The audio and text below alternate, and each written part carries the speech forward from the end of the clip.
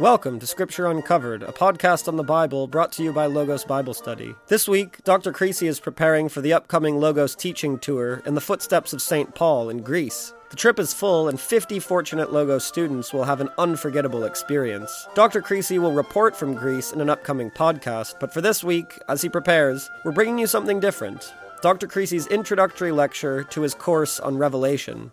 On the Greece tour, Logos students will visit the island of Patmos, where the book of Revelation was written. The full course on Revelation is available in the Logos online classroom, and it features 18 video lectures, classic artworks, written introduction and syllabus, knowledge check quizzes, and a lot more. Podcast listeners can now get 30% off enrollment in Revelation. Just go to logosbiblestudy.com, click on online classroom, and when you get to checkout, enter coupon code PATMOS2018. That's Patmos, P-A-T-M-O-S, 2018, and you'll get 30% off. Now, time for the program. Here's Dr. Creasy with an introduction to Revelation. So welcome to our beginning study on the book of Revelation. Today we're going into lesson number 1, which I've titled Introduction to Revelation, Part 1.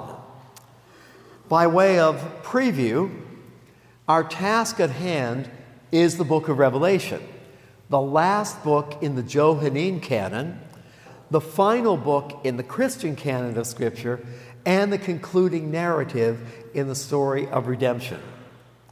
No other book in the Bible seems so cryptic as Revelation. No other book so extravagant in its symbolism and wild visions, and no other book so given to misreading and misinterpretation. From the 2nd century through the 4th, debate raged as to its inclusion in the canon. Should Revelation be in the Bible or not? It was finally accepted at the Council of Hippo in 393 and affirmed at the Council of Carthage in 397. As far back as the 2nd century, Syrian Christians rejected Revelation as heretical. In the 4th century, the Cappadocian father, Gregory, viewed it as difficult and dangerous. Martin Luther held it in contempt as being neither apostolic nor prophetic. And it's the only book of the New Testament for which John Calvin did not write a commentary. In modern times, Thomas Jefferson omitted Revelation from his Jefferson Bible, considering it the ravings of a maniac. Frederick Engels dismissed it as no more than a political and anti-Roman work. And George Bernard Shaw thought it a peculiar record of the visions of a drug addict. Yet, Revelation has always been and still is wildly popular. Although written nearly 2,000 years ago, Revelation still grips our imagination with its drama, its nightmare visions, exotic imagery, stunning colors, full tilt sound, and over-the-top, blood-soaked violence. Yet, most who read Revelation come away baffled and bewildered, scratching their heads. What are we to make of this puzzling work?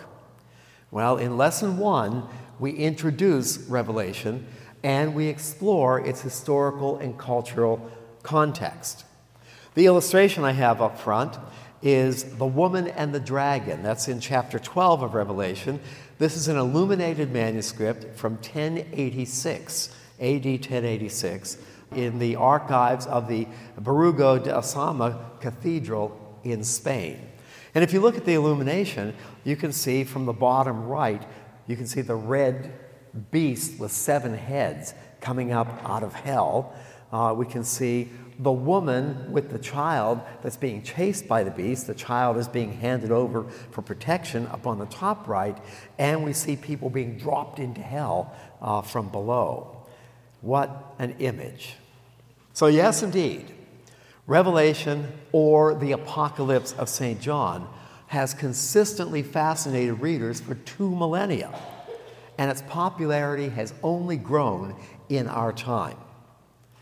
In 1970, Hal Lindsey published The Late Great Planet Earth, which foresaw the apocalyptic events of Revelation as unfolding in the 1980s. It sold 28 million copies by 1990. Spawned several sequels, including Satan is Alive and Well on Planet Earth in 1972, the 1980s Countdown to Armageddon, 1982, and a movie, The Late Great Planet Earth, narrated by Orson Welles in 1979. And here we have Hal Lindsey with his 3 huge bestsellers. Not to be outdone, Tim LaHaye and Jerry B. Jenkins published the Left Behind series between 1995 and 2007. 16 novels that roughly follow the Revelation narrative and feature the adventures of the Tribulation Force as they battle the global world community and its leader, Nicolae Carpathia, the Antichrist. The Left Behind series sold over 65 million copies. It spawned 4 movies and 3 video games. Here we have Tim LaHaye and Jerry Jenkins and their first of the Left Behind series books. Now, as an author footnote, in the blue, I note to you that the average author royalties for hardbacks after selling 15,000 units is about 15% of the retail price of the book. I know that as a published author. That's what happens. Paperbacks after 150,000 units is 10%. So do the math. If the Left Behind series sold over 65 million copies, it generated for the authors around $100 million in royalties. Even the academic world has jumped on the bandwagon with the excellent scholar, truly excellent scholar from Princeton, Elaine Pagels, publishing Revelations, Visions, Prophecy, and Politics in the Book of Revelation. It debuted March 25th, 2012 as number 10 on the New York Times hardcover nonfiction bestseller list. And here we have Elaine Pagels, a really first-rate scholar, a Harvard PhD, recipient of a MacArthur Fellow Genius Award, Harrington Spear Payne Professor of Religion at Princeton University. No academic slouch, Elaine Pagels. And her book, truly, I recommend it in our study of Revelation, and I refer to it as we move along. But you might think to yourself, wow, the book of Revelation, the end times business, is a huge multi-million-dollar industry. So where was Bill during all this? Well, our dog says, I think he missed the boat. No, I sure did. But with the exception of Elaine Pagels' excellent study, the other works mentioned above, although hugely popular, offer little more than sensationalism and light entertainment, not a serious, credible approach to a major work of first-century Christian literature. So to approach Revelation as educated readers of Scripture, which we're striving to become, it is important to remember that, like all art, Revelation mirrors the time and culture from which it emerges. So by way of laying a foundation for our study of Revelation, we shall examine 4 things. Number 1, its historical and cultural context within the Roman Empire around AD 100. What was happening in the Roman Empire at that time that was the foundation from which this book emerged. Number 2, we'll examine the literary genre. That is, the type of literature Revelation is. It didn't appear out of nowhere. It has a long line within the apocalyptic genre. Number 3, we'll look at the structural and stylistic design of the work. And finally, number 4, we'll look at its message as our author intended it for his audience around AD 100.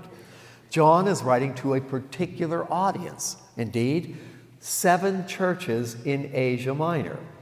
And he'll write a cover letter for each of those churches, and that cover letter will accompany John's vision that he lays out in Revelation 4 through 22. So he had a specific audience to whom he was writing, and we'll look at the message for that audience. Now, we'll start with part one, the historical and cultural context within the Roman Empire around AD 100. Now, some of this, perhaps much of it, we've covered as an excursus going through the Gospels, an excursus on the Roman Empire. But we need to review it and add additional material to it.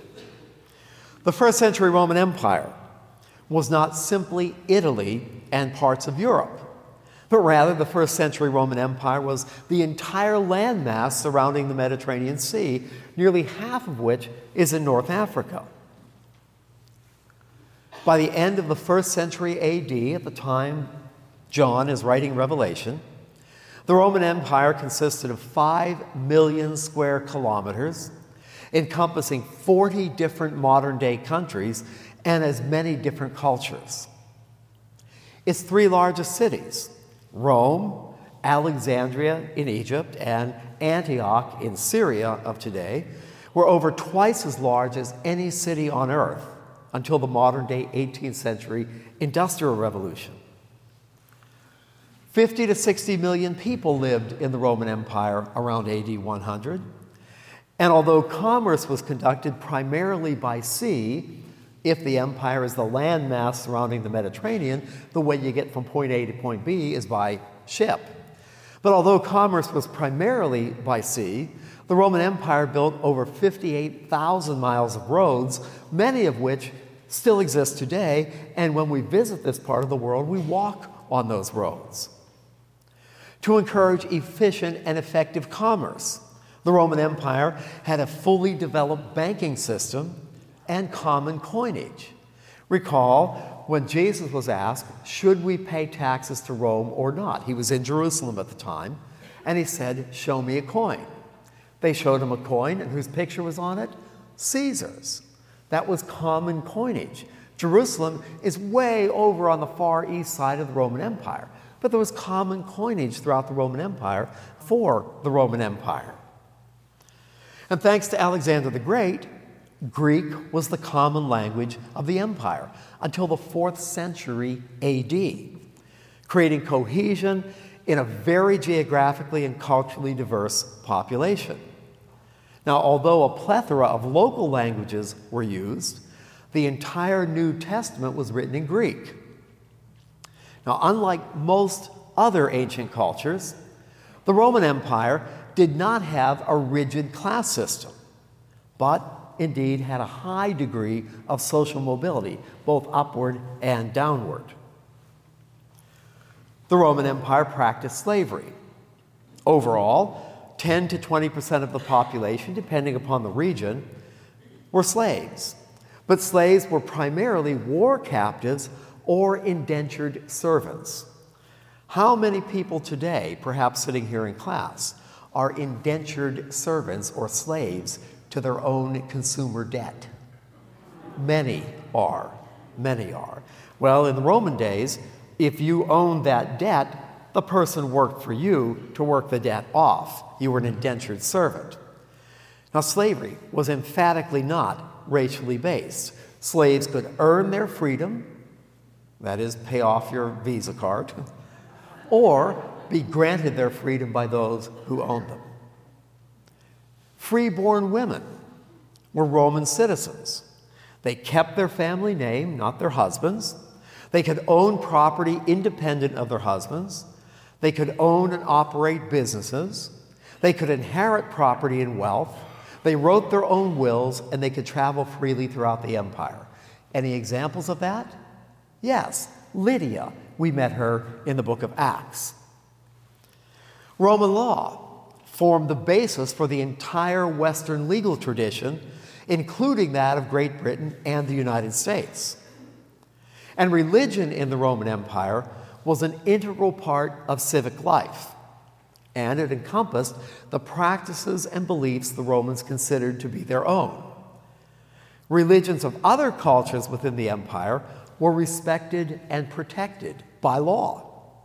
The Jews, for example, living way over on the east side of the Roman Empire, were free to practice their religion and to operate their temple in Jerusalem. 3 times a year, Passover, Pentecost tabernacles, 1 million people come to town.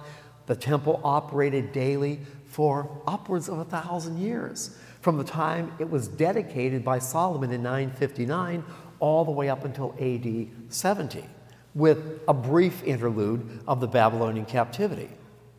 So Jews were free to worship as they chose, but religious groups could not foment civil unrest or disturb the Pax Romana, the peace of Rome. As long as you were civil, as long as your religion didn't lead to revolt, to revolution, and to civil unrest, you could worship any god you chose. You had to respect the Roman gods as the Romans would respect your gods. So, of course, like any great civilization, Rome had its share of rascals and rogues, heroes and villains, wars and brutalities, scandals and horrors. The New Testament mirrors a very brief slice of Rome's 1,000-year history. A time of great achievement, but also a time of great turmoil and strife, especially the last half of the first century, AD 50 to AD 100, the time in which Revelation emerges. The second half of the first century witnessed cataclysmic turmoil, especially as it affected the Jews in Palestine and the emerging Christian church throughout the empire. Now, our story begins with Julia Agrippina, one of my favorite bad girls of the Bible. She lived from AD 15 to AD 59. She was the great-granddaughter of Caesar Augustus, the adoptive granddaughter of the Emperor Tiberius, the sister of the Emperor Caligula, the wife of the Emperor Claudius, and the mother of the Emperor Nero. Now that is a pedigree that would make Lady Macbeth jealous. Through incestuous marriages, imperial intrigue, and duplicitous assassinations, Agrippina engineered her son's rise to power. After poisoning Claudius, her uncle and third husband, her 17-year-old son Nero became emperor in AD 54, with his mother Agrippina controlling the reins of power. But very quickly, Nero's relations with his mother deteriorated, ending by Nero having his mother murdered in AD 59. How about that family? Look at the photo. She's saying, "That's my boy." On 18 July, AD 64, the Great Fire of Rome erupted, destroying a large portion of the city. Now, according to the historian Tacitus, the fire raged for 5 days, destroying 3 of 14 districts and severely damaging 7 others. Both Suetonius and Cassius Dio point to Nero as the arsonist, who in fact wanted to clear a large part of Rome so he could build a new palace complex. Here we have a nice illustration of the Great Fire of Rome. Hubert Robert from 1760. We can see Rome in flames, and I imagine it looked very much like that. To deflect blame, Tacitus writes that Nero blamed the fire on Rome's Christians. Now, in AD 64, how many Christians were there in Rome? Well, I don't know. At the outside, maybe 600-700, less than 1,000. Rome, the population of Rome at this time was about 500,000 people, so Christians were a tiny minority. But what is it Christians were saying? They were saying that there is another king, Jesus of Nazareth, who is King of Kings and Lord of Lords, who would return with an angelic army, overthrow the kingdom on earth, and introduce a new kingdom, the kingdom of God, where he would reign forever and ever. Well, to Roman ears, that is treason. And that's what people were saying and what non-Christians in Rome were believing. So the Christians made a convenient scapegoat for Nero. Tacitus writes, to put an end to the rumor that Nero started the fire, Nero created a diversion and subjected to the most extraordinary tortures those called Christians, hated for their abominations by the common people. The originator of this name was Christ, who, during the reign of Tiberius, had been executed by sentence of the procurator Pontius Pilate. Repressed for the time being, the deadly superstition broke out again, not only in Judea, the original source of the evil, but also in the city, that is Rome, where all things horrible or shameful in the world collect and become popular. So an arrest was made of all who confessed. Then, on the basis of their information, an immense multitude was convicted, not so much for the crime of arson as for hatred of the human race. Both Peter and Paul were martyred in Rome during this time, AD 64 to 68.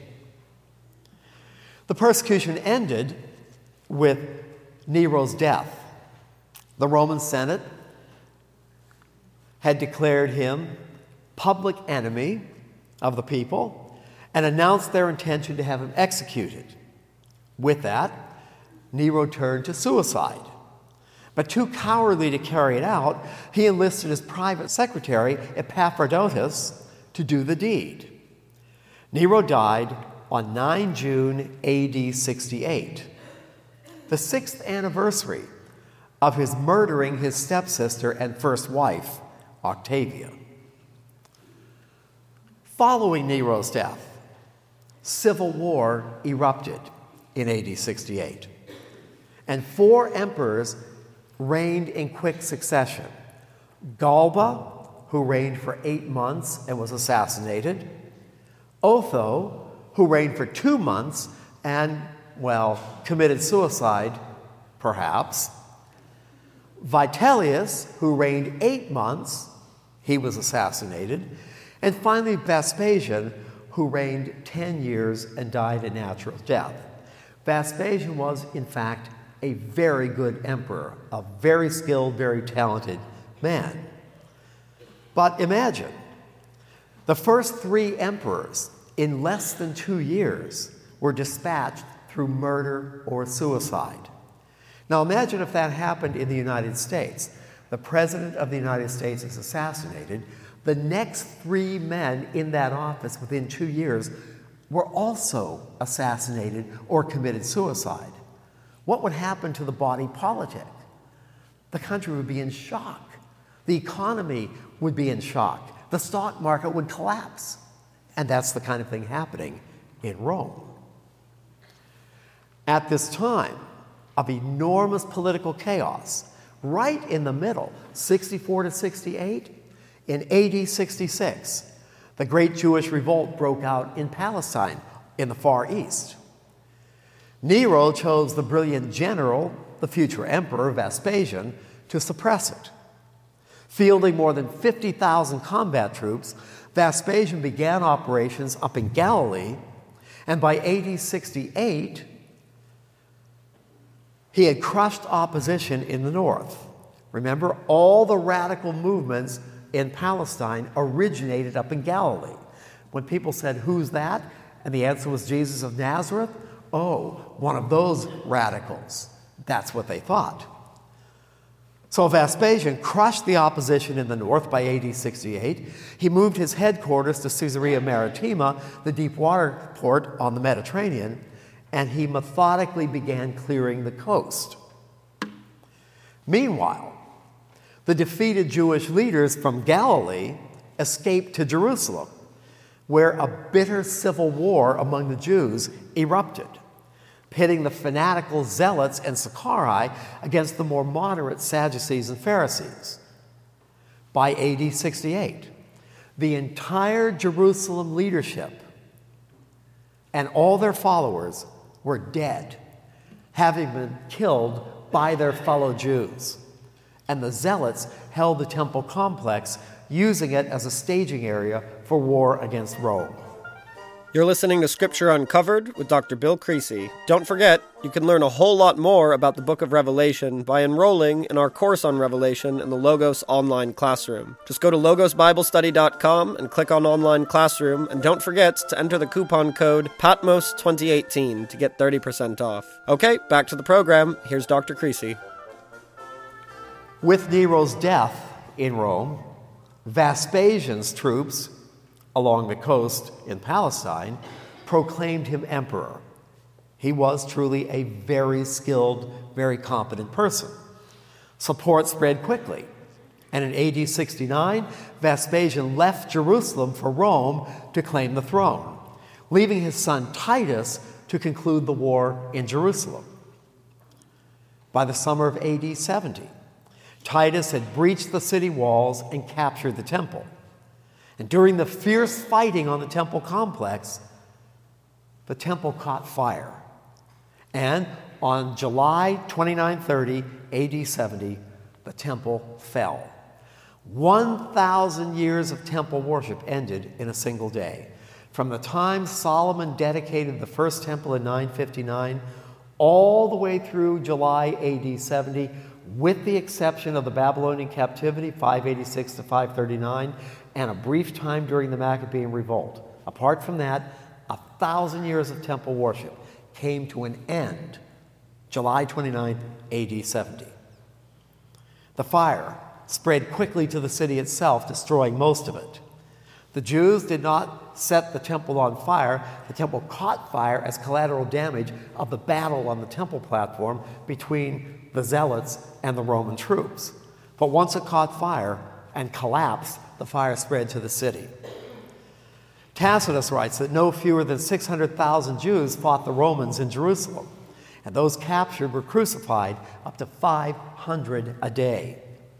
The historians estimate that 1.2 million Jews died during the span of the Jewish revolt, AD 66 to 73. It was the greatest catastrophe in Jewish history until the Nazi Holocaust of 1939 to 1944. Catastrophic for the Jews. And we have a painting, David Roberts, The Siege and Destruction of Jerusalem, 1850, in a private collection. We can look at the painting and get a sense of what that must have been like.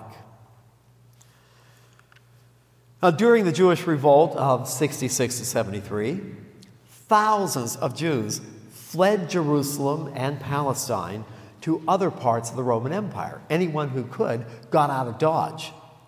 Many went to the far west, as far away as they could get.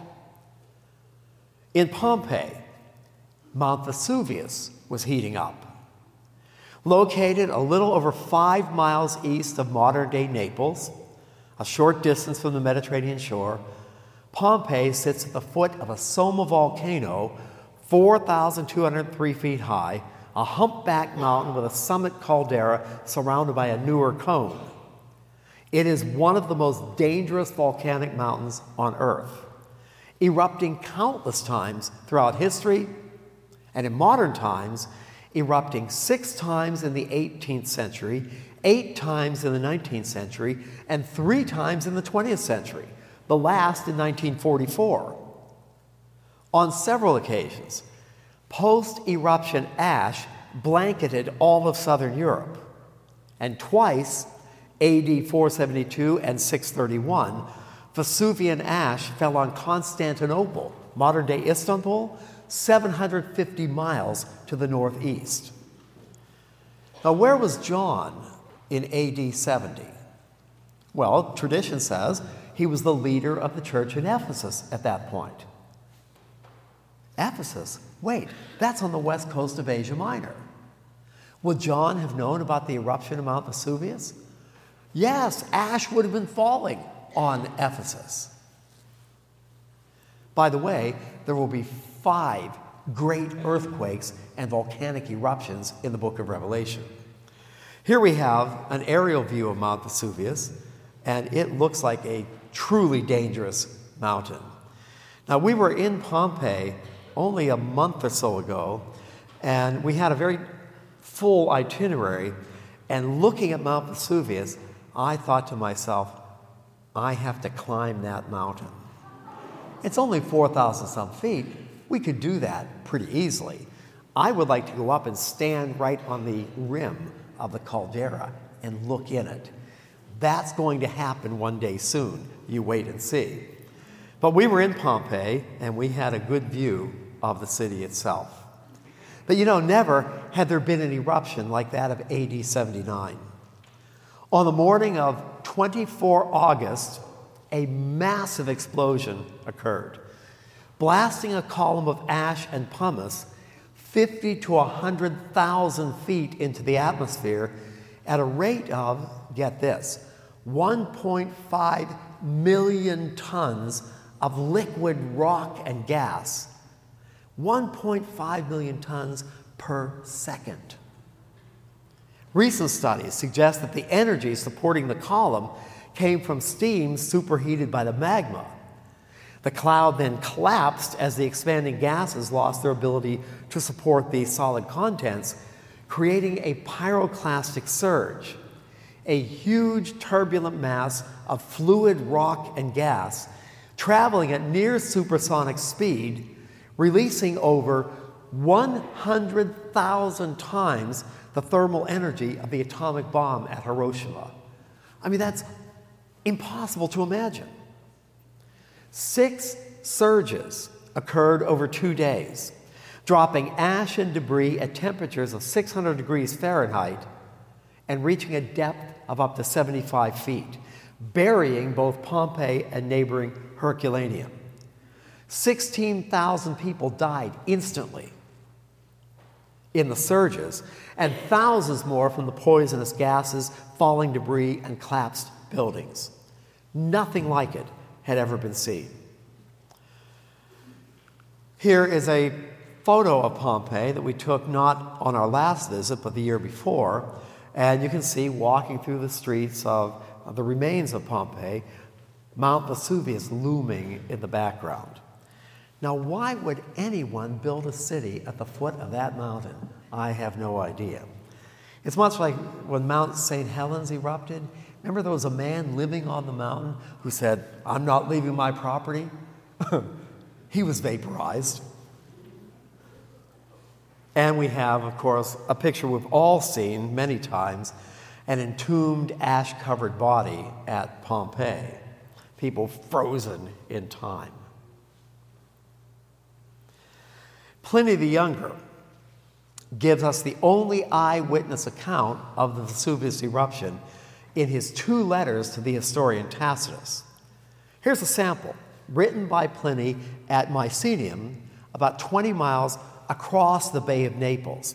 He was on the other side of the bay, and he witnessed the eruption. Here's what he writes. Though it was now morning, a bright sunshiny morning, the light was exceedingly faint and doubtful. The buildings all around us tottered. We therefore resolved to quit the town. A panic-stricken crowd followed us. Being at a convenient distance from the houses, you didn't want to be near any building because it would fall on you. We stood still in the midst of a most dangerous and dreadful scene. The chariots, which we had ordered to be drawn out, were so agitated backward and forward, though on level ground, that we could not keep them steady, even by supporting them with large stones. The sea, the Bay of Naples, seemed to roll back upon itself. It withdrew from the shores, and to be driven from its banks by the convulsive motion of the earth. It is certain, at least, the shore was considerably enlarged, and several sea animals were left upon it. On the other side of the bay, the Pompeii side, a black and dreadful cloud, broken with rapid zigzagging flashes, behind it variously shaped masses of flame. These were like sheet lightning, but much larger. Soon afterward, on what was a bright sunny morning, the cloud began to descend and cover the sea, the Bay of Naples. A dense dark mist seemed to be following us, spreading itself over the country like a cloud. We had scarcely sat down when night came upon us, not such as we have when the sky is cloudy or when there's no moon, but that of a room when it is shut up tight and all the lights put out. This in mid-morning.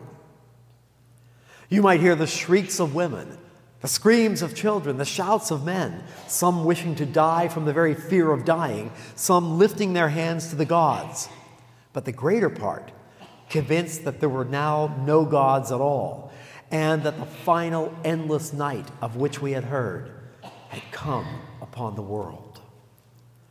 It seemed like the end of the world.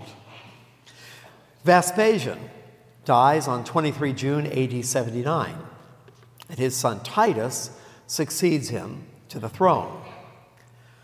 62 days later, Vesuvius erupts. Titus immediately organized a massive relief effort funded by large donations from the imperial treasury. And in his Roman history, Cassius Dio reports that Titus made 2 personal visits to the disaster area, one shortly after the eruption, the second a year later. And during his second visit, in the spring of AD 80, another massive fire broke out in Rome, raging for 3 days and 3 nights, consuming large parts of the city. So it's AD 80, another disastrous fire. Although not as disastrous as the Great Fire of AD 64, it nevertheless destroyed a significant number of temples, as well as public buildings, including the Baths of Agrippa, the Pantheon, the Dibratorium, the Theater of Balbus, Pompey's Theater, many other public buildings. In the wake of the fire, plague ravaged Rome, prompting widespread belief that the fire and the plague, not to mention the eruption of Vesuvius, were punishments visited on Rome by the gods. Titus died on 13 September 81, after a very brief 2-year reign. Any Roman emperor who dies at a young age after a brief 2-year reign, you do an investigation. The cause of his death is uncertain. In his Roman history, Cassius Dio reports that as Titus lay dying, he uttered his last words, "I have made but one mistake," prompting great speculation, of course, as to what that mistake might have been.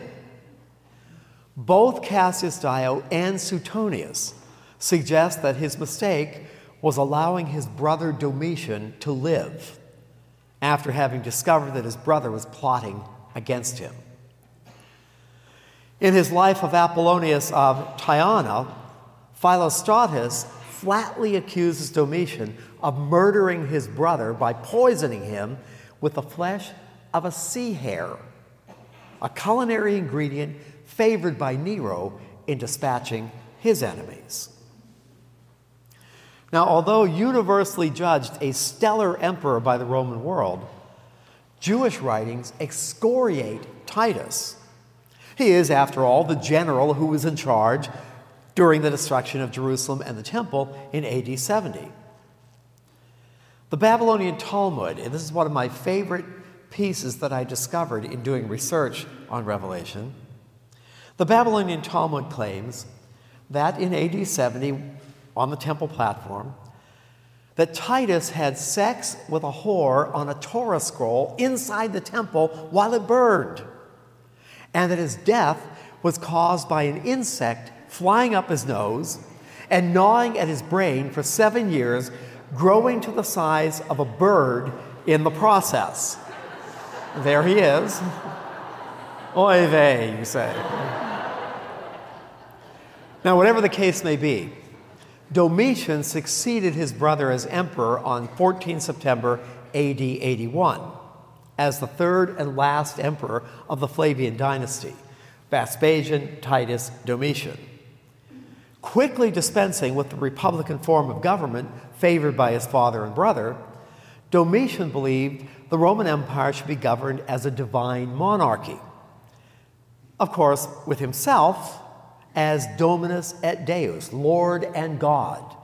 Domitian proclaimed himself Lord and God, moving the center of government to the imperial court and rendering the Roman Senate impotent and expelling those senators whom he deemed troublesome. Although taking his self-deification seriously, Domitian tolerated foreign religions as long as they did not interfere with public order and could be assimilated into traditional Roman religion. For example, Egyptian religion flourished under Domitian, since the Egyptian gods, Serapis and Isis, were closely identified with the Roman gods, Jupiter and Minerva. Conversely, Judaism and Christianity were not tolerated, as both rejected the Roman gods outright, and Christianity proclaimed Jesus of Nazareth not only as divine, a competitor to the emperor, if you will, but King of kings and Lord of lords, who would return to usher in a new kingdom, the kingdom of God, a treasonous claim to Roman ears. Consequently, in his 4th century church history, Eusebius states that Domitian severely persecuted Christians in Rome and throughout the empire. Eusebius writes, "Many were the victims of Domitian's appalling cruelty. At Rome, great numbers of men distinguished by birth and attainments were for no reason at all banished from the country and their property confiscated. Finally, he, Domitian, showed himself the successor of Nero in enmity and hostility to God. He was, in fact, the second to organize persecution against us, though his father Vespasian had had no mischievous designs against us. Vespasian was a good emperor. Titus, by all Roman accounts, was a good emperor, but not so Domitian. Nero initiated the first state-sponsored persecution against the church in Rome, 64 to 68, limited to Rome itself. Domitian is empire-wide. Domitian was murdered on 18 September AD 96 in a palace conspiracy.